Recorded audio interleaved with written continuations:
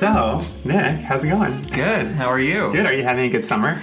I am, yeah. Yeah? Yeah. Have you been traveling at all? Or? A little bit. I was just in San Francisco this weekend visiting my sister. How was that? It was fun. It was fun.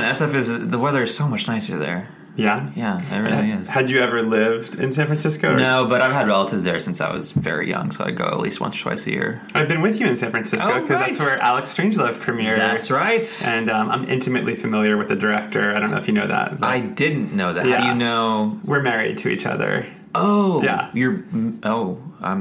Okay, I'm sorry about that. But yeah, so did you do anything fun this summer, though, like besides visit your sister in San Francisco? Well, this summer I moved back to LA from New York, so it was kind of consumed by that. Okay. And it was a bit chaotic because of family stuff and, you know, life stuff always gets in the way. Yeah. But that's kind of been my summer, just resettling back into LA. How are you with readjusting, like when you move to a new city? Is it something that takes a while to acclimate, or does it... It used to be a difficult transition for me, but now it just happens so often that I'm used to it. But it's never fun to move, especially cross country. I had like boxes shipped and like kept it in my car overnight, then my car was broken into and lost half my shit from New York. Oh no. But like, I mean, what are you gonna do? You just kind of have to... Do you have strategies though? Because like I personally don't like change. You know, like I like to have my routine. So when you start in a new city, are there certain rituals or things that you do to sort of help yourself adjust? Or no, I kind of like when things are new and chaotic and, you know, full of change and excitement. Oh, that's great. For now. As I get every year, that excitement wanes a little. Right. Yeah. That's interesting. And so you're back in LA now? Back in LA. I'm in Silver Lake. Silver Lake. Yeah, not far from here. Yeah. That's great. Are you enjoying Silver Lake? I am. I've been wanting to live in Silver Lake since I moved to LA like 8 years ago. Where did you live before? I started in Eagle Rock and then Highland Park. And then East Hollywood, and then North Hollywood, and then New York, and then now I'm back and I'm in Silver Lake. So you've been sort of like circling Silver Lake. And yes, I've been circling it, just looking at it from a distance, and now I'm finally in it. Yeah. And are you working on something right now, or are you sort of in between projects, or? Right now I'm focusing on selling 2 scripts that I've written. Great. One's a feature, one's a pilot, and I've never done that before, never sold a script, so I'm trying to figure that out. But so we should say, for people who don't know, that you are, in addition to being an actor and a stand-up comedian, you're also a writer. So which of those hats do you enjoy the most, or is it all fun for you? They're just so different. You know, I think acting is the one I have most experience with, but I really want to be writing more and creating my own stuff, because with acting it's so unpredictable, and like the good roles are far and few between. A lot of it, especially on TV, are just not that exciting and not that funny, frankly, in the comedy world. When you read a role, are you reading it from the perspective sometimes of a writer? I mean, can you turn on and off the part of your brain that thinks about things as a writer versus as an actor? No, I kind of am reading everything as everything, which is kind of cool, because you get to see it from a lot of perspectives. You see it from a performer's side and a writer's side, and I think that just makes it more fun. I was just listening to an interview with Tina Fey, and she was saying that she sees herself as a writer first and foremost. So when she sees a script, it's like she has a hard time turning that off. But I guess it's a different skill set, right? It is. I think I definitely approach a script as a performer first, though. Right. Yeah, I think that's like the main thing when I'm reading something. How's it going to be brought to life by the actors, I think, is the first thing I think about, and then I look at the writing of it. Well, Nick, this podcast that you are on is a food podcast. And before we get to your therapy session, I kind of in general wanted to know, what is your relationship to food? I mean, are you a food person? Do you care about food? Or growing up, a lot of the aunties in my family circle called me Picky Nicky. Picky Nicky. Picky okay. Nicky. Yes, because I was very picky when it came to food. And I say was because I'm less so now that I have to find my own food. But I'm still pretty particular about what I like and don't like. Interesting. Yeah. But in terms of your passions in life, is food a passion for you? I wouldn't call it a passion. Yeah. No. I very much enjoy it, and I think sharing a meal with someone is the best way to like bond and connect. But I don't know if I'd call food a personal passion. What are you? What kind of things do you do when you're not working? Like, what are your hobbies? I don't understand the question. Boy, this therapy session just is starting itself. No, I mean, actually, the thing I do most is eat with people. So, but it's less about the food and more about the people. You know, I think food is just it's the way to connect. But for me, quality time with my friends and family is like the most important thing outside of work. And by the way, this podcast is not taking a stance that one needs to be invested in food to live. Oh, even if it were, I would. But I'm curious, like for me, like cooking is how I kind of disengage from work and the world. I'm able to sort of just let everything fall away and just stand at the stove and stir pots of sauce or whatever. But do you have anything like that in your life that like lets you sort of vacate yourself and kind of getting out of the city and into nature? So nature, hiking, less so hiking and more like sitting in nature. I love sitting. I love sitting in like a grassy field. It's lovely, you know, near a lake. Like, it's funny, I've joked before that like I'm not that interested in food, but I love sitting because like going to restaurants, I just get to sit. Yes, and people serve you. I know, it's amazing. It's lovely. Sitting is the best. It absolutely is the best. So your form of recreation is to sit in various places in nature with people I love. With people you love. And that's come up a couple times already, that you like to be around other people. Yeah, absolutely. So where are some of the places you like to go when you go sit in nature? All over. I mean, most recently I was in Malibu Creek State Park, which is about an hour away from here. Okay. It is gorgeous, and it's just full of animals, and there's like a little lake with like a waterfall and cliffs and hills, and we saw a rattlesnake, my friend and I, which was terrifying but very cool. Did it rattle? No, it didn't rattle. It was very peaceful. It was just staring at us, and we just stared at each other for like 5 minutes. You and the rattlesnake, or you and your friend? No, the three of us. It was a triangle of staring to see what we would do, and then the snake just went back in this little cave. Wow. Yeah. And then we left. We left the area. Do rattlesnakes attack unprovoked, or do you need to kind of poke it? You need to provoke it, and they will rattle first. Right. Yeah. So you were you were pretty safe when you saw the rattlesnake. Yeah, if it started rattling, we would have booked it. Yeah. And left our shit even. I'm like ready to run out of this room. I'm so scared by this story, but it was like surprising. We were surprisingly not that scared. Probably we should have been more scared. That sounds very relaxing, though, to just sort of, because everyone in LA is always taking hikes, but I love your version, like the sit. Like, we literally took like lawn chairs. Oh my god! And like just like set up under like a shady tree and just hung out. I feel like you could start like a movement. Like this could be a thing. You know, sort of like I feel like there's like the anti-hike. Yeah, there's like exercise movements that happen, like, you know, Soul Cycle and all those things. It's like whatever this is, like the sit hike. What do we call it? Yeah, sit hiking. Nature sitting. Nature sitting. Nature sitting. I love it. I mean, you can get rich doing green this. Sitting. Yeah. You know what I would love is my favorite rides in Disney World are all the ones where you just sort of sit on like in a car that moves slowly through an environment. Yeah, absolutely. And you get to just experience the magic around you. Yeah, so if they just like carved up a beautiful piece of nature and put it in like a moving car. Oh, that'd be fun. Yeah, it'd be bad for the nature, but it'd be really good for me. Absolutely, especially if you throw some weed in there. Oh yeah, sure. Yeah. Well, Nick, or as I should say, Picky Nicky, I think the time may have come to ask you, what did you have for lunch today?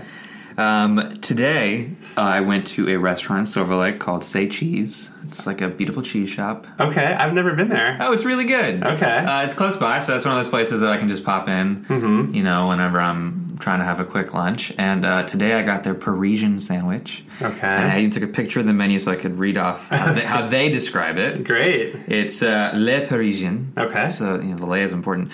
European ham and melted brie with tomato, basil, capers, and aioli on a croissant. Can you repeat that? I'm sorry. I really want to take this all in. European ham. Okay. European ham. And melted brie. Melted brie. Got it. With tomato, basil, capers, and aioli on a croissant. Okay. And for my drinks, I had an iced latte. And coconut water. wow, this is one of the most interesting lunches we've encountered yet on this show. Yeah, I thought this would be kind of boring because this is the sandwich I get like once a week. No, I don't think 50 minutes is enough for this session. I might have to see you 5 different times this week. Oh man, this is going to be an emotional toll, isn't it? Yes, it's going to be intense. Okay, so walk me through. I think the first thing that I want to know, first of all, I think it's very interesting that you brought the menu to read the sandwich to us.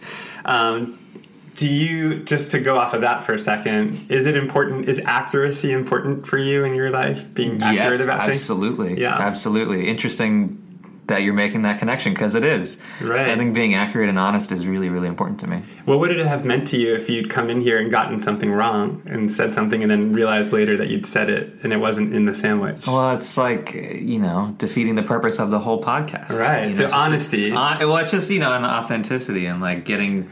If I came in here and told you the wrong thing, we'd have a completely different conversation. Although in America in 2019, I feel like most that would be like the most minor grievance of all. It sort of feels like truth. Not to make this political, because we are focused on your psychology right now. My psychology is political. Yeah, that's true. Wow, that's profound. Okay, so tell us, when you went to this Say Cheese, you walked in. How conscious were you that you would be reporting back on what you would be ordering? Were you very conscious? And that's why I went to a place that I normally go to and got something I normally get, so that I wouldn't be tempted to get something that would make me look a certain way or appear a certain way. Wait, so you got something you do normally get? Yeah. Oh, okay, yeah. great. I have this exact meal at least like once a week. I think that's very healthy. Again, that's the honesty thing. You were capturing yourself honestly as opposed to performing. Oh yeah, I could have gone to like an Indian restaurant, made this some thing about culture and identity and blah blah blah. But no, that's just It's actually making me think about you as an actor, because do you think there's a link between your need for authenticity in your life and your ability to convey performances authentically? Like that there's a... Sure. Yeah, that sounds like a profound thing to say about myself. Yeah, why not? But when you're approaching a part, when you're playing a character, is that something that goes on in your mind, is how do I authentically bring it to life? Yes. Yeah, absolutely. Well, I think that's how you deliver a solid performance, is behaving authentically in these made up circumstances. That's so interesting. Just as like a value system, authenticity feels like a good value to have, and to just be authentically yourself. Yeah, well, I think growing up, I struggled with that a lot, being authentic and being myself, and I wasn't myself for most of my adult life.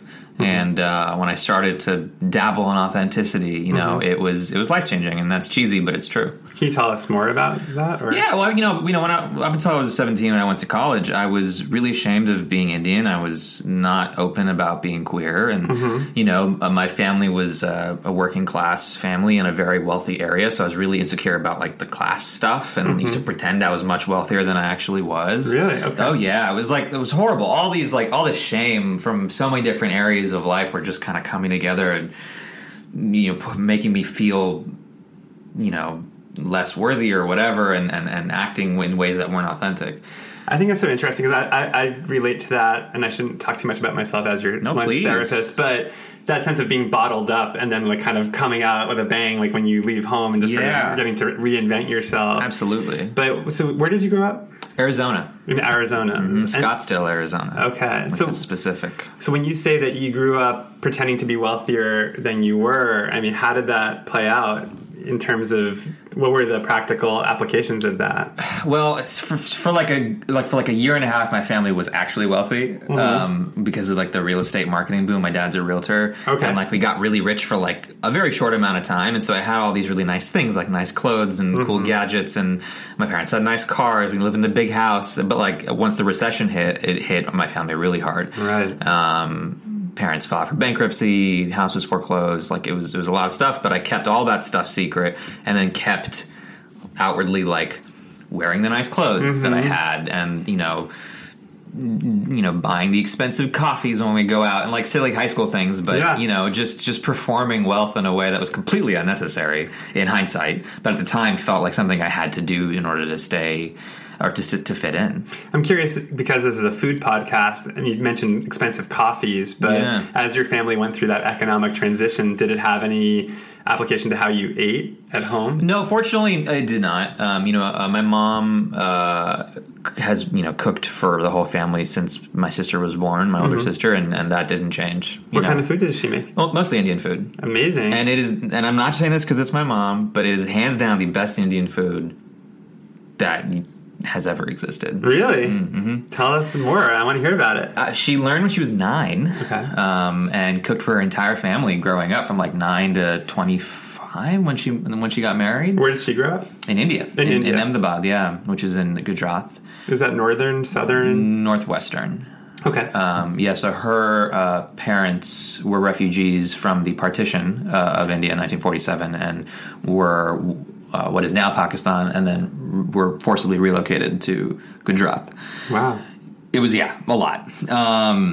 But food is one thing that they brought with them. And like my grandma on my mom's side, like, is an incredible chef, and brought a lot of those traditions over, and passed on to my mom. And she just perfected it over 40 plus years of cooking. And now she doesn't cook as much because she's just over it. But when she does, it's phenomenal. And is there a specific dish of hers that you love above all others, or a couple of dishes? There's just so many. I mean, her pani puri, which is like Indian street food. It's like a hollow crisp that you fill with like potatoes and chickpeas, and then you put it's called pani, which is Hindi for water, but it's this like mint and spice filled water, and it's like a street food snack, and it's so fucking good. Oh wow! Yeah, you're making me hungry. Oh, yeah, and there's like a sweet tamarind chutney that you put in it as well, and it's just this like mix of sweet, sour, spicy, crunchy, savory deliciousness. You put the whole thing in your mouth at once, and it just like explodes. So when you were growing up, did you understand that your mom was making this extraordinary food? I mean, was it clear to you how much work she was putting into it? Yeah, I mean, just because I'd be in the home while she was cooking and like occasionally help out, not as much as I probably should have, but just watching her spend hours, you know, or even prepping like things days in advance, and seeing the amount of time and care that went into it. And you talk about being from Arizona, and sort of, I think you mentioned earlier about sort of being ashamed of being Indian. Did you say that? Yeah. But was there anything with the food of it all? I mean, I've heard stories from people from different cultures who are ashamed of the lunch they brought to school. And that's such a common experience, and I think it's at this point it's just a universal like children of immigrants story of taking your, home cooked meal to school and then getting a lot of shit for it. And did you? Oh yeah. I stopped taking Indian food to school when I was pretty young. And switched to like PB&J and chips, or like Lunchables. Lunchables were my jam for elementary school. I mean, I really was excited about Lunchables when Lunchables are great. Yeah. Do they still make those? I think so. Yeah. And if Lunchables wants to sponsor this podcast, by the way, I mean, you should. We'll take your money. Yes, absolutely. That actually makes sense. Like that would make sense. Yeah, Lunchable therapy. But back to you, and because I think that's so fascinating. I mean, in terms of, this is a podcast about the relationship between food and psychology, and to literally have a part of your identity be represented through food that you no longer felt like you could bring to school because people would know this, not think that you could assimilate or be part of the culture. So can you walk me through then the like other end of that, when you started to grow out of, your shame period and you started to re-embrace who you were? Was there a moment for you where you started to embrace your mother's cooking more again, or when I moved to California for college, it was the first time I really met non-Indian people who liked Indian food and like knew of it and like ate it regularly, and like that to me, it's shitty to think that like the external validation played a role in my internal journey, but it does. It's true for all of us. It's true for all of us, and like it was like, oh, okay, I'm not like weird for loving this food. It's delicious. It's so fucking good. And that's very sweet. It's like, that, because I think a lot of people who have shame about where they come from, it takes them years, if ever, to like realize like, oh, wait a second, there's value from where I come from. I also credit like my older sister and my older cousins who I think went on this journey themselves and, encouraged me to connect with my roots more. So when you went through the period where you stopped eating your mother's food at lunch and you wanted Lunchables, how did your mom react to that? She understood, you know. Right. I mean, I honestly, she was a little relieved because that meant less cooking for her.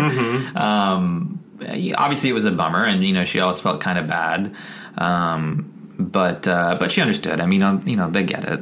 Yeah. Especially in like Arizona and Scottsdale, it's just such a white centric culture that sometimes you got to do things to fit in. How about for your parents in Arizona? I mean, did they make friends that appreciated their cooking? Did they have other Indian families? Or? Yeah, I mean, by and large, my parents' social circles were just under other Indian families who they met through mutual friends and family. Wow. Yeah. All right, I'm going to bring this back now to your lunch today because I think it's kind of important that we don't lose sight of why we're here. Yes, the Parisian. The Parisian. So I want to understand, this being a regular lunch of yours, how did this sandwich first enter your life? So Glenn, the dude that works at Say Cheese, recommended it. He said he thought I'd like it, and I was like, sure. And I loved it. He was right. Thank you, Glenn. And you know, it's just it's a nice neighborhood spot. I can walk to it from my apartment. I want to go back to getting the advice from Glenn because that makes me think about what you were saying earlier about outside people validating your Indian background, and then that gave you permission to enjoy the Indian food that you grew up with. Do you feel like you were seeking Glenn's approval in a similar way for a sandwich? No, I just was staring at the menu for far too long, and I didn't know what I wanted. And he was like, "Get the Parisian, and you like it." I was like, all right, great. And so the Parisian's on a croissant. It had ham. It had tomato, capers, okay, brie, and aioli. And then you got it with a coconut water. Yeah, I brought that with me. But coconut water, for me, connotes health or an interest in health. But the sandwich you got was kind of rich and heavy. Is that is there anything there about those two things sort of eating them together?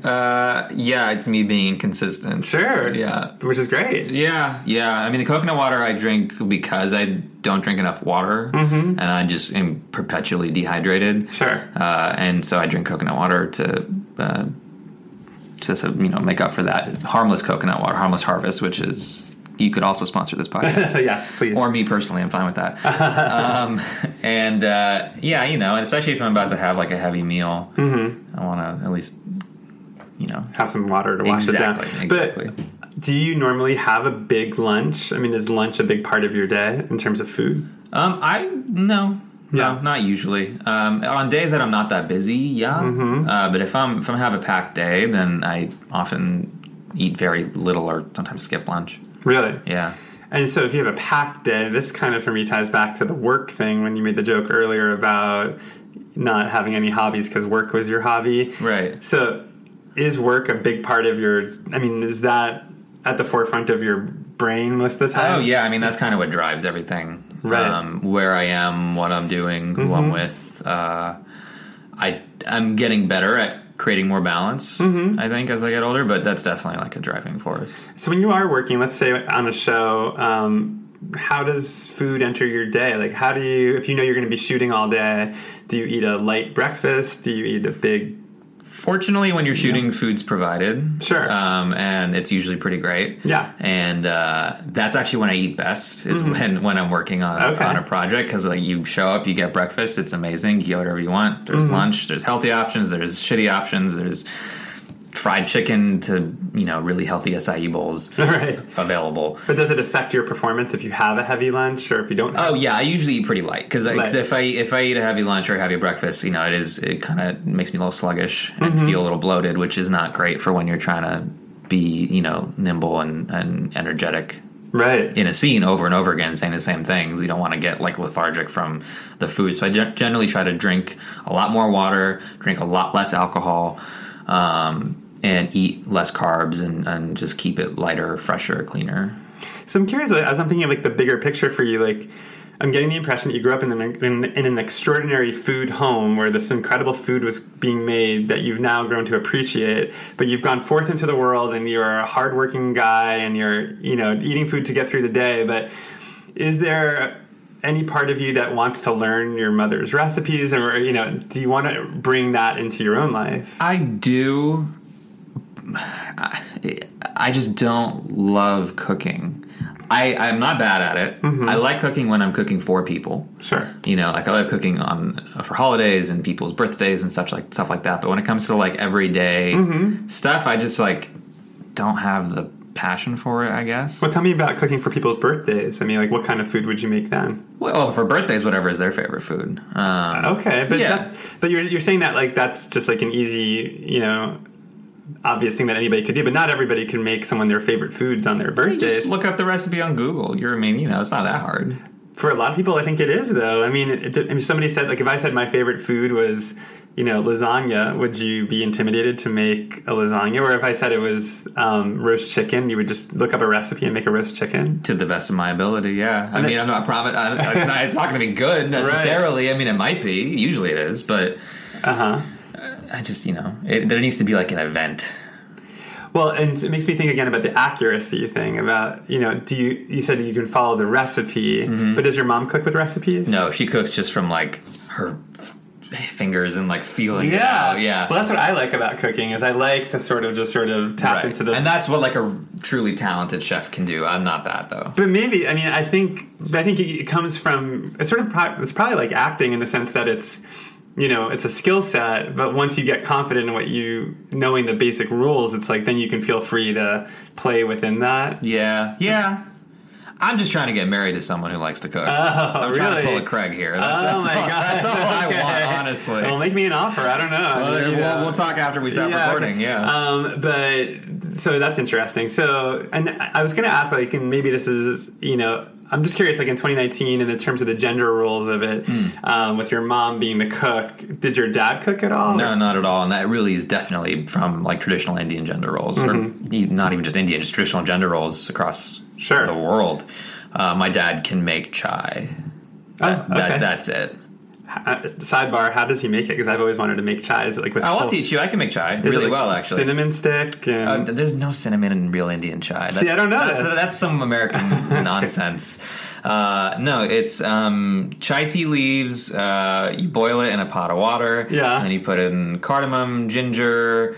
You can put in like masalas if you want like a masala chai, but I don't really like that.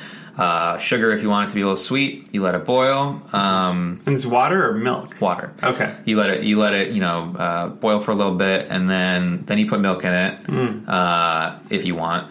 Most people do. Let that boil for a bit, and then you just strain it. You pour it into a cup through a strainer. Do you make it often?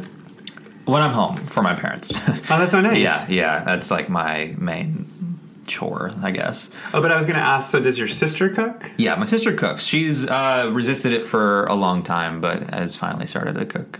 Well, I think this train of thought came to my brain when you were talking about you want to marry someone who can cook. If there was a gendered thing, and not gendered obviously because you'd be someone of the same gender, but right. But because of the traditional roles in your family, that maybe like you're taking on the mantle of your father, and then your sister is taking on the mantle of your mother. But Jesus, yeah, you're just perpetuating all the bullshit. But I don't think there's anything to be ashamed. I mean, that's just, we're talking about something that just happens naturally, too. Yeah. Or maybe not. Maybe we were taught to think that way. I think we're taught that way. Yeah. I mean, anyone can cook, you know. Well, for me, I mean, again, this shouldn't be about me, but maybe it is ultimately it's about your me. podcast. It is my podcast. I remember very vividly, like, growing up wanting an easy bake oven and being, I don't know if my parents didn't want me to get one, but I just remember being like, I can't have that sense of, I'm a boy, I can't have an easy bake oven. Yeah. So sort of my journey in terms of coming out as gay coincided with my coming out as wanting to cook. That's so interesting. They kind of went together. Why do you think that why did you feel like cooking was something you couldn't do? Well, I do think those same gender roles were sort of hammered into my head too. My mom didn't cook, or my dad, but if one of them did, it would have been my mother. You know, so I think that there was an idea that like boys don't cook. That was. But gay boys do cook. Yeah, they do. Yeah. Oh, yeah. Okay. And also, like, so many straight men are chefs, so none of it makes sense. That's the thing. It's like the big famous chefs and, like, the big famous restaurateurs are all men. Mostly it's true. Men. Yeah. But, yeah, I mean, it's fascinating, though, in terms of, like, queer identity and sort of becoming your truer self. I mean, for you, it was interesting to hear you start to kind of tie together your sense of self in terms of being Indian and gay, and also you talked about money and stuff. I mean, So when was that moment for you where you started, where were you in your life when you started to emerge as your truer, more authentic self? I don't think there was any one moment. I think it's just been like a slow process over the last decade, since I was becoming more aware of the issues and more aware of race and queer identity and just cultural differences, and getting out of Arizona was really important for that journey, I think. And it's just been a slow burn from there. So where did you go after Arizona? Yeah, LA here. Okay. Yeah. You came to LA. Went to school here. Studied politics.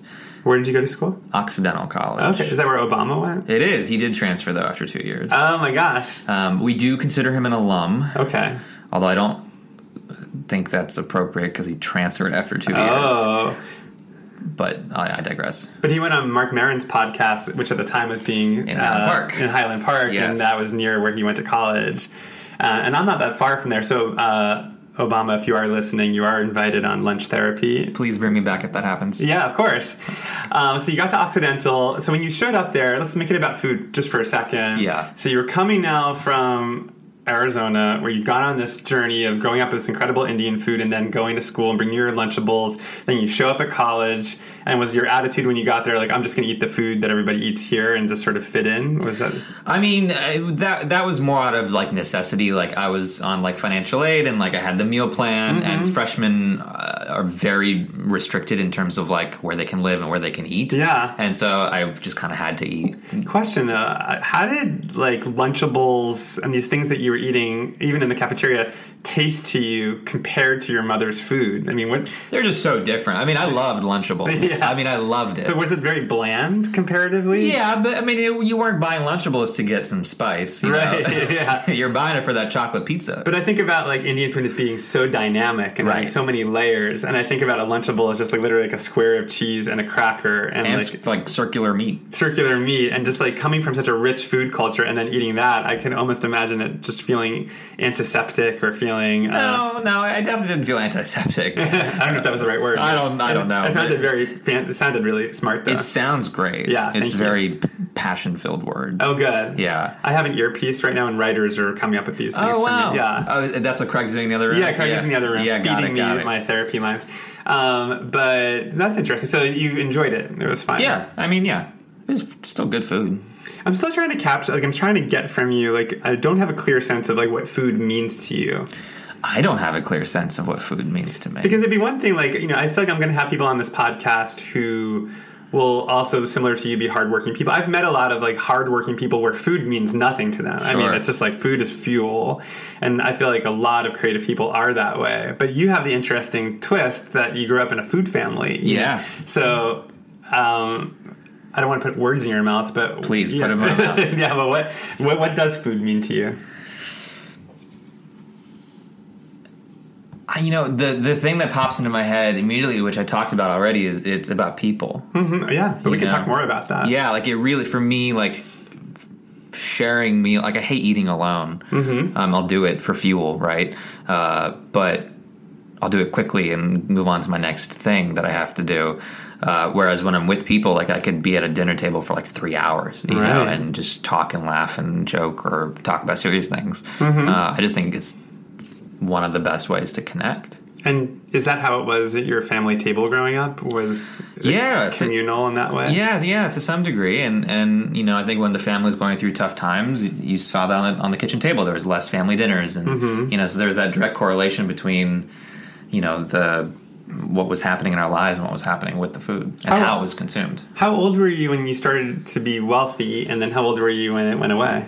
I think I was like 13, 14 when it started, and like 15, 16 when it stopped. So just like pivotal teenage years. Yeah. Like, can you walk me through, because it does sound very vivid, the way you just described, like the dinners being bigger when you had money and less when they went away. But like, was there a moment when things were flush, where you remember your mom cooking a specific meal that felt celebratory or larger than the previous meals, or was it just more of a gradual thing?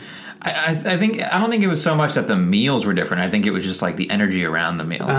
You know, when we were going through like tough times, I think we often ate alone. You know, like my sister and I would just go in our rooms and watch TV while we ate, versus sitting around the table. Or my mom and dad would eat at different times because they were fighting. You know, and the food remained the same through all of this. Yeah, that's so interesting. Yeah, the too. food remained the same because it was, you know, there's like a pretty consistent like 10 things my mom made that we all loved. What are they? Okay. Well, chaat, so Indian street food like pani puri, bel puri, dahi puri, that's like a big one. That's mostly for like occasions though, because it's not very healthy. Palak paneer, which is spinach and paneer with rice. It's like saag, cooked a little differently. Sindhi curry, which is like I don't even know how to describe Sindhi curry, but it's just like this stew of so many different vegetables and spices that you eat with rice. I mean, if you don't remember them off the top of your head, you're doing really well. Yeah, though. no, I'm getting hungry now. Yeah, I'm starving. Yeah. Oh, there's so much. Gobi, which is cauliflower, cooked in every particular way.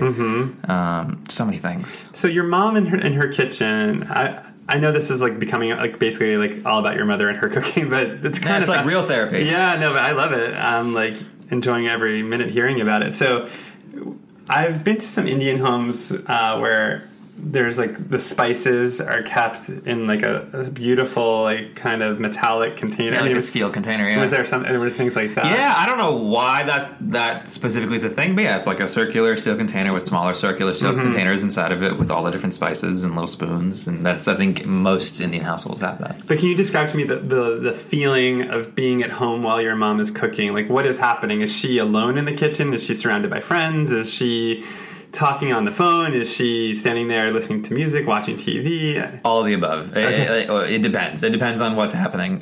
When we're home, she tries to get us to help her, which often just leads to us cutting up some vegetables and then talking to her while she cooks and like watching her do it. That sounds amazing, though. That sounds so healthy and it's fun. And like when I go home, food is like it's the thing that I look forward to. I don't want to say most because I also look forward to my family. But it feels connected. It feels like it's all part of it. It's absolutely connected. Yeah. So have you found anything like that for yourself here in LA or when you're in New York? I mean, that feeling of being home with your family with food, I mean, have you found anything quite like that? No. Yeah. Not really. You've been here for dinner. Yeah, that's true. I mean, I do that. Yeah, that's true. Never mind. I take that back. This is called transference. Okay, I guess I say I want to be your mother. This is very healthy therapy.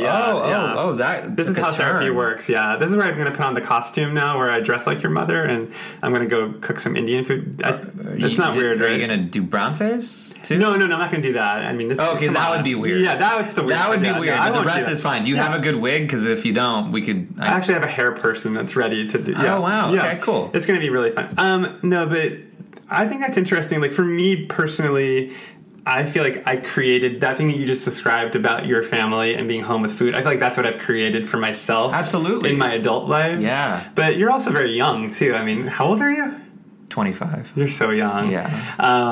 So, I mean, there's no reason for you to have created that for yourself yet. I mean, I'm 15 years older than you, so, it takes a while to create the space for yourself where, if you feel that those connections between cooking and home. Also, I think, like, your space where you live is so much connected to that. This is the first time I'm in LA living by myself and having my own kitchen. Great. And New York was the first time I lived by myself pretty much ever. And I definitely cooked more, had people over more often because it was my own space. It was in my own domain. I didn't share it with anybody else. And so that was really, I think that changes things. I think there was an obvious question that maybe I didn't ask yet, but maybe I did. But have you attempted to make your mother's recipes at home? I have. Okay. Yes, I have. They're nowhere near as good. It's so complicated. Like, well, give me an example of something you've tried to make. I tried to make this paneer dish once. This was years ago. And I called my mom and asked her to tell me what to do. And I wrote it all down. But, like, she also didn't really know because she does it just by, like, picking up spices and throwing it in. I've heard that so much from people whose mothers So she's cook. like, a teaspoon? Okay. 2 teaspoons? I don't know. And so I'm like, okay, well, great. This isn't really working that well. Right. So you made it and it didn't taste as good. It was fine. Yeah. But I also didn't make the paneer from scratch. Like, my mom makes everything from scratch. Really? How do you make paneer from scratch? I have no idea. Is it like cheese, basically? Yeah, there's like milk and there's like a cheese maker. I don't really know. I have no idea, but it's so good when she makes it from scratch. But it takes a long time. It's like over a day. Right. So I went and bought the paneer from a store, which was okay, and it was fine. It took so long. Yeah. And eating it just took 5 minutes. And I know. It's just like, the payoff. It's so funny. I listened to a podcast once with Alec Baldwin and Sandra Bernhard. Mm-hmm. I think it was Sandra Bernhard was on Alec Baldwin's podcast. Uh-huh. And they were both talking about how much they love to do dishes. They were like, oh my God, I love a kitchen full of dishes. Ew. And the other one was like, oh my God. No, but like it absolutely, like hearing that somehow affected me deeply. And I was like, maybe dishes are like a positive thing. And then now I think, I don't know, maybe I'm just very impressionable, but I took that upon myself, like I absorbed that, and now when like I have a kitchen, if I have a dinner party and the kitchen is full of dishes, I just put on music that I love.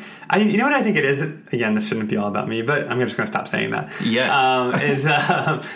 I think in this culture that we're in, where we're all addicted to our phones, we're all addicted to the computers and information and stuff. It's like literally one of the only moments in my day where I'm doing something completely different. Yeah. And I can just tune out. Well, it's a good stress management activity. And you're doing something, and when with you're your done, hands, and when you look at your kitchen beforehand and it's filled with dirt and grime and piles of dishes, and you look at it after you're done and everything's put away and the counters are all clean, there's something extraordinary about that. Absolutely. It's decluttering your brain too and cleaning like your headspace. So as your therapist, I think I'm going to sometimes therapists give their patients some exercises to do at home. Yes, some CBT. Yeah, so I do think it would be good for you to make a big mess in your kitchen this weekend, and I'd like for you to then do all the dishes. Okay. What should I cook?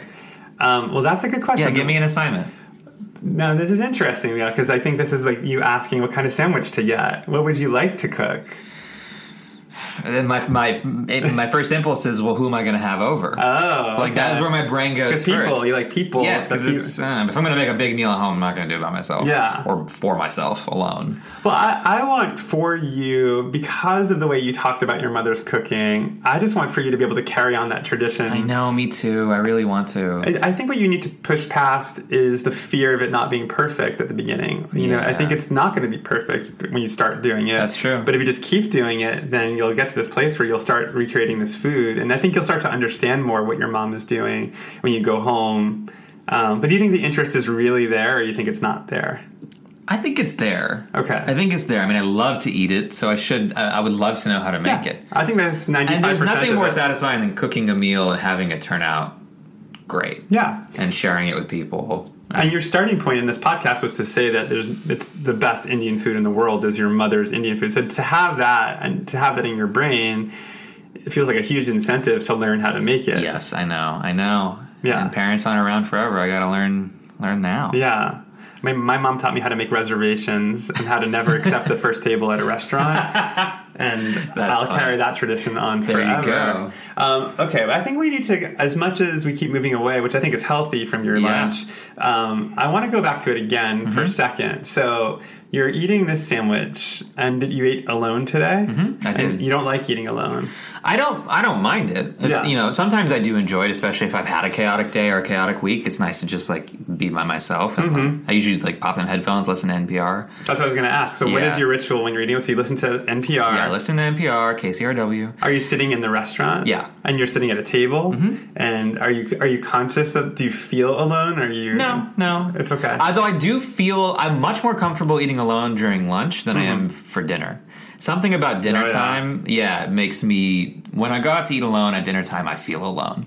It's funny because I love being in a foreign city or being somewhere outside of home and going out to a restaurant by myself and not feeling self-conscious at all. I think it's one of the most incredible feelings. It's incredible. It really is. But I could not, for the life of me, bring myself to do that in LA. Really? I couldn't. I mean, there's a part of me that would even like lunch? No, lunch, I go to lunch by myself all the time. But not dinner. I bring a New Yorker, but I have to have a New Yorker. It is like a huge part of my ritual. It's like a security blanket. Yeah, if I have to sit at a table at lunch without a magazine, it doesn't have to be the New Yorker, although I'm very sophisticated, so that's what I read. Of course. Yeah. Yes. But I need it in front of me. I literally just went to lunch and had the New Yorker in front of me. And so lunch, I'm like padded by this idea that I'm reading. But dinner, it feels so exposed. It really, especially in LA, everyone's looking. Yeah. You know. Although I think it shows a lot of chutzpah to do that? I've done it. Yeah. Yeah, I've done it. And it's In LA? Yeah, of course I've done it. I mean, there have been nights where I don't have plans or I don't want plans and I just don't want to eat in my apartment. What do you think it is? Because I'm curious. Maybe you can diagnose me, but like, what do you think the fear of eating alone at a restaurant is about? I think, I mean, for me, I can't speak for you, but it's this insecurity of like being unwanted. I think it's wow. like if you go out and you're eating by yourself, that must mean you don't have friends, or that you don't have family, or that no one wants to be with you, and that you're just a loner. Now I'm feeling even worse about it. Well, now I'm talking about myself, Adam. Oh yeah. So does that resonate with you? Yeah, that's really resonating. Yeah, and it's like, and also I think we have this when I go out to dinner and I see people eating alone. My immediate reaction is, oh. Yeah. And, like, that's fucked up. Like, they're probably having a great time. My friend Alex, who I went to college with, said when she was a little girl, if she saw, like, somebody eating by themselves, she would just burst into tears crying. Oh, my God. So I can't even imagine. That's a little extra. Yeah, about, like, being at a restaurant eating alone and having a little girl, like, crying about you eating alone. But I love it. I mean, in Europe, or Craig had a movie show at the Edinburgh Film Festival, so I went with him there. Yeah. Then he had to fly back to the States, and then he was coming back to go to the Munich Film Festival. So I traveled by myself from Edinburgh to Munich, and I went through London, Paris, Strasbourg. Oh, that's fun. It was incredible. And I ate it in Strasbourg, which is on the border of France and Germany. I ate at a Michelin-starred restaurant, which was a beautiful, fancy restaurant. By yourself? By myself. It was in a park, in a castle, and I was sitting at this table. Oh, wow. And there was a gay German couple, a young gay German couple, at the table next to me. And it was so bizarre because I don't know why that made me feel even more alone, but it was sort of like, oh, I feel like I could connect with these people because they're a gay couple. Did you talk to them? No, because I was so scared. I don't know. There was something about it that just made me feel extra alone. Sure. But I also was kind of loving being alone. And the funniest thing about that meal in particular was that I think that they thought I was a Michelin inspector because they were like, why is this guy eating here alone? Yeah, he must be very important. But earlier you said that, when you travel, you do feel more comfortable eating alone. Yeah, I love it. Oh. But at that meal, I did feel sometimes because of the gay German couple. I think with the gay German couple, I think it was the sense of, maybe I should say hello, I don't know. The fact that they were gay doesn't necessarily seem relevant, but I think it's relevant because I'm gay. I think it's relevant. Yeah, so I think it's absolutely relevant. Yeah, so it's sort of like, like these people, maybe we'd have something to talk about. Right. Like, know. Why do you think you're more comfortable eating alone when you're abroad? Why are you turning the tables on me? I'm just having conversation. I know. I do this to my real therapist all the time, and she hates You turn it on your therapist? Occasionally. Do they answer the questions? No. Oh. But you will, because this is a podcast. It is. People, they want to hear a little bit from everyone. They want to hear from Adam. They want to hear from you, too. Why in Europe? I think in Europe because I think, to your point about being ashamed of, like, nobody wants to eat with me, I think it feels more justifiable in Europe. It's like, well, I'm traveling. I'm here alone because I'm traveling through Europe. You know? Like, that in and of itself is a positive thing. I think people get it in a way that in LA, if I was out by myself and I ran into a group of friends, like, why are you eating here by yourself? Right. Like, I don't know. But I also think it would be incredibly psychologically healthy to go by yourself to a meal. I think so. Last time I tried to go to dinner by myself was in New York, and my friend and I were walking, and she was like, I'm going to go home. You should go get dinner. You're hungry. And I'm like, yeah, but, like, I don't. She's like, no, just go. I'll walk you to the restaurant. And then she, like, walked me to the restaurant. Where'd you go? It's some Indian place in somewhere. I don't even remember where. Okay. I ended up getting it to go. After my friend left, I was like, actually, can you make the order to go, please? Does it matter? And then took it home. Do you walk in there? Because this is what I do. I'll walk into a place where I'm considering eating alone, and I'll get a lay of the land. Like, I'll look at it. I'm like, oh, there's a table in the corner that I could go sit in, and nobody will see me. Absolutely. If it's packed with people and it's groups of people, I generally get nervous, and I'm like, I don't want to do that. Mm-hmm. But if it's empty, which I love empty restaurants. Yes. Or if there's, like, a secluded corner where I can, like, face a window or a wall. Yeah. And not actually look at people. Sure. How are you with people talking to you? I mean, do you get people coming up to you who recognize you from things? Yeah, occasionally. And, it's always nice and flattering, I guess. But it's also, I have anxiety, and, like, stranger danger always goes off for me. And so, especially when I'm alone. And it usually happens when I'm alone, because then when I'm with people, fans or whatnot are less likely to come talk, because it's a group they have to interrupt. Sure. But if I'm by myself, it's much easier to just come up and say something. It's fine. I'm not like one of those people that hate it. Yeah. But I also, like, don't love it. I don't know. It's still something I'm getting used to still. It's still fairly new. And I feel like you have so many different things people might know you from, but do you feel like you have to perform? Like, if someone recognizes you from Atypical, do you think they want you to be your character versus who you really are, or is it? No, I mean, I'm generally just myself when people. Yeah, I think is just the most important thing. I think I smile more than I normally do. Sure, just so they can walk away with a positive feeling. That's great. But yeah, it's interesting to see. I can almost guess what someone is a fan of when they walk up to me. If they're over the age of 40 and they're white, it's Murphy Brown. Right. If they're a teenager, it's Atypical. If it's like a basic looking 20-something, it's probably Escape Room. Right. Yeah. Yeah. Where did they film Escape Room? I was going to ask. Cape Town, South Africa. So you were in South Africa for 3 months. I wanted to ask you, how was the food there? It was great. Yeah, it was really good. Cape Town has an incredible mix of food from South Africa and from all over the world. It's a fairly international. What are some food city dishes, like indigenous dishes or dishes that are from? It's a lot of meat. It's a lot of like we would call it barbecue. It's not exactly barbecue. They call it braai. And with bread. It's a lot of like meat and bread. Right. Yeah. That sounds fun though, to go to South Africa. Yeah, it was great. Yeah. No, I mean, being in Cape Town was incredible. Were you scared inside the escape room? I mean, no. Shooting. People always ask, like, is it scary to shoot a horror movie? I'm like, no, because it's not real, and you shoot such little portions at a time that like you say the same things over and over again, and at the moment you say cut, everyone is just dicking around, and so it's like it's not scary at all. So it wasn't a real escape room where they were trying to kill you? No. It's not a documentary. It's sad to say it was not. Oh. Happy to say it was not. Yeah. And tell us about, Murphy Brown just came up. Was that a good experience for you? It was incredible. Yeah. Oh my God. That was such a wild thing. That's why I moved to New York. Yeah.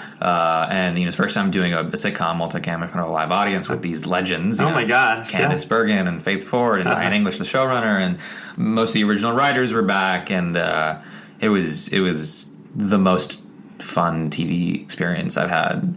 Maybe. No, Atypical is pretty great too. They're just so different. Like, did you ever eat with Candice Bergen? Oh yeah, all the time. Yeah. What does she eat? What does she eat? Standard, whatever was served at catering at lunch, and we went out a few times to restaurants. She loves Indian food. Actually, the whole cast loves Indian food. One of the first places we all went together as a cast was a restaurant that Tyne Daly took us to. Oh my God, Tyne Daly was on it too. I forgot about that. Yeah. Love her. And it was so funny. We were, she picked this Indian restaurant on the Upper East Side, and I was so nervous because every time I go to Indian restaurants with large groups of white people, I get a lot of questions. Really? Okay. Like, what does this mean? What should I get? Blah, blah, blah. I didn't get asked a single question from this group, and they were like asking the waiters really smart questions about the food, and I'm like, oh, y'all know what you're doing. Like, Indian food. And it was like a pleasant surprise. It was kind of my bad for assuming otherwise. That's amazing. But yeah, no, there are a couple of vegetarians on the cast too, so Indian food is very popular. So do you have any Indian restaurants in LA that you do like? There's India's restaurant right by Akbar, which is pretty good. I've never gone there, but I've driven past it. I didn't know if it was good or not. It is good. It is the one that's right behind Akbar. Right behind it, yeah. Okay. And it's open late, which is nice. New York has much better Indian food. Yeah, I think so. Much better Indian food. The Spice Affair is pretty good here, but it's pricey. It's interesting because California has such incredible ingredients, so you would think that with really fresh ingredients. Well, if you go to Artesia, which is about an hour away, there's Little India, and that has the best Indian food that I've had outside of my mom's kitchen. Really? Yeah. Can we go? Yeah, I would love to. Let's do a little road trip. It's not that far. Like right now. Right now. I'm just kidding. Oh my God, that'd be nuts. I'm going to bring the podcast on the road, but I would love to go there. I would love that. That'd be such a fun little road trip. Is it near Orange County? Is it south? I don't really know. I have no idea. I think it's southeast. Okay. I really don't know about this is a good question because I'm kind of floundering here for a second, but I want to bring it back to food. But how do you know when Indian food is good versus when it's not good? What are you looking for? When it's more like a dynamic flavor profile, not to sound like a bougie bitch, but a lot of Indian food can be made just very simply, and there aren't many flavors in it, or they use less spices, or they just don't really cook it the right amount in the right way. A lot of it is just how you apply the heat and under what circumstances and what kind of pot for how long and putting the spices in at the right time so that the flavors come out in the right way. And a lot of Indian restaurants just kind of just throw the stuff together. Wow, and that's really interesting. Whereas, my mom's cooking, she feels it out, but there is a method to it, and it's timed. Yeah. which is cool. Does your mom use fresh curry leaves in her cooking? Yeah, oh yeah, absolutely. Yeah. Because we have an Indian supermarket across the street Yeah, from I here, saw that, and yeah. they sell fresh curry leaves. So I Yeah. use that when I make Indian food. I make pretty decent Indian food. I believe it. Yeah. I mean, but I haven't tried it. So. Well, I'll have to make it for you. I would love that. There's a great cookbook. Actually, I should lend it to you. It's wonderful. It's by this woman named Meera Soda. Okay. And it's called Fresh India. Okay. And her whole thing is like using fresh ingredients and using, like really good tomatoes, really good eggplant. And so I've made a bunch of her stuff, and it's not that hard. Really? It seems like the process generally, if maybe this is how your mom does it, but it's like you take an oil or you take a fat like ghee, you flavor it with like ginger, garlic, whatever spices you're using. It's sort of like you were just talking about. Yeah. And then you add whatever your main ingredient is, and you kind of infuse it all in. Right. And then at the end, you kind of sprinkle it with like cilantro or whatever. Yeah. Yeah. That sounds right. Sounds good? Yeah, sounds great. Yeah. I'm hungry again. But I think that's a good book for you if you want to learn how to cook Indian. I really should. My mom would be so happy. I'll buy it for you. Okay. I mean, I don't think a therapist should buy gifts for their patients, but Well, my therapist got me a stone once. my therapist got me a stone once. Oh, now I feel less special. My therapist... Wait, really? Well, first of all my therapists move away, so they're all like, this is when I moved away to New York. Oh. It was like a farewell thing. Yeah, well, my therapist was like, I'm moving. I'm like, okay, and I actually brought him a copy of my cookbook at the last session. So I was like, here you go. And he's like, oh. And then he had this look on his face like, I didn't get you anything. So he kind of turned to his windowsill. He's like, here's a rock. And I was like, oh, thank you. Interesting. Yeah. Here's a rock. But I guess it does say a lot that I gave my therapist a copy of my cookbook, too. That seems kind of narcissistic. Is that what you think it means? I don't know. I'm not I was sure. thinking it was like a sweet gesture of, your parting ways. It was like, gave you remember so much- me. Yeah. Yeah, okay. How did it feel when your therapist gave you a rock? Oh, I thought it was very moving and touching. To take with you to New York, yeah. What is it with therapists giving people rocks? I don't know. I wonder if they teach that in... my sister's a therapist. I'll ask her. Oh, yeah. We should find out. I will. Well, Nick, I always end every podcast with the same question. Yes. Which maybe you can guess, because it starts with, what did you have for lunch? It ends with, what are you going to have for dinner tonight? I don't know. I have a date tonight. Ooh. And we haven't quite figured out where we're going yet. Well, this is interesting material. Yeah. So when you go on a date, do you tend to like to plan the date, or would you prefer the date to plan the date for you? It depends. I'm kind of give and take. I kind of like planning it together, honestly. I think like figuring out together what we want to do is more fun. Who asked who out? I don't remember, because we matched on a dating app like a year ago. Okay. And like missed each other a bunch. It was almost exactly a year ago, and we've been trying to make plans for a while, and it finally happened.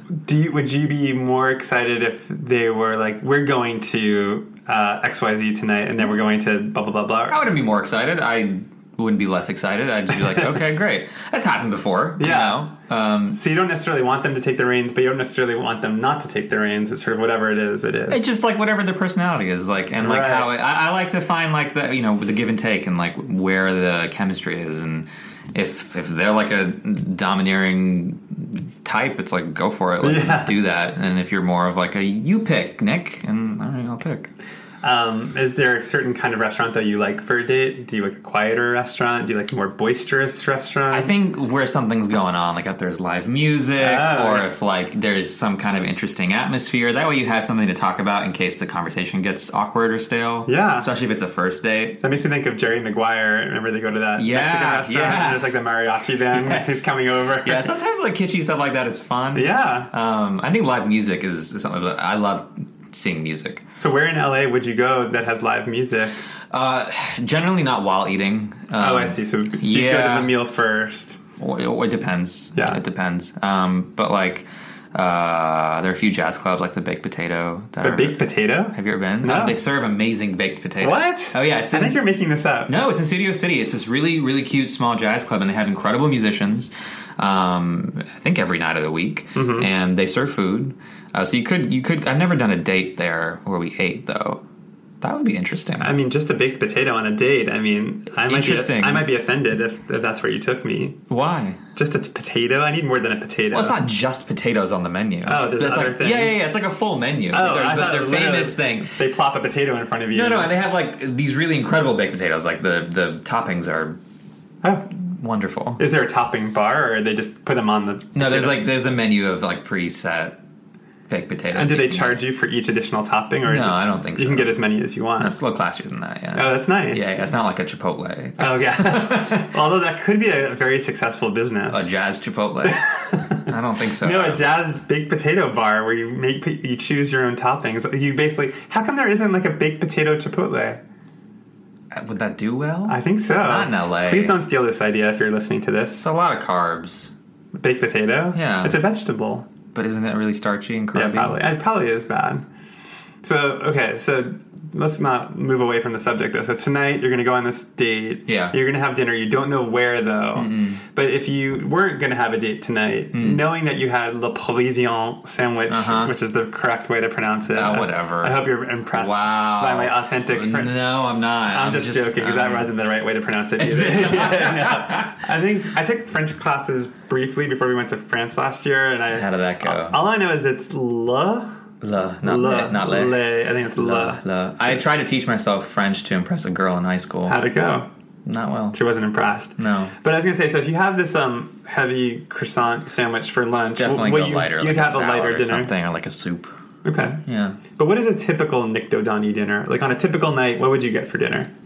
I don't know. I mean, it's kind of all over the place. But I think the things I eat most often are Thai food, sushi, and sandwiches. Oh, okay. So sandwiches are kind of... Yeah, I love sandwiches. They're just so easy and delicious. Do you make your own? Occasionally. What's a good Nick Dodani sandwich? PB&J with bananas. Bananas? Yeah. Do you cut off the crusts? No. Okay. I used to when I was a kid. White bread? Wheat. Wheat bread? Wheat. And is it chunky peanut butter? Creamy. Come on. And are you a chunky peanut butter guy? No, I like creamy. Okay. But I like the synthetic peanut butter. Same. Yeah. The organic stuff from Trader Joe's is healthy, but ugh. No, it separates in the jar. Yeah, it's oily. It's like cement. Yes. Yeah. No, I don't like that. No, I don't like that either. Yeah. We're on the same page. Yeah. What kind of jelly? Strawberry or grape. And the banana is always in there? Not always, but it does make it just a PB&J is kind of boring, not that filling.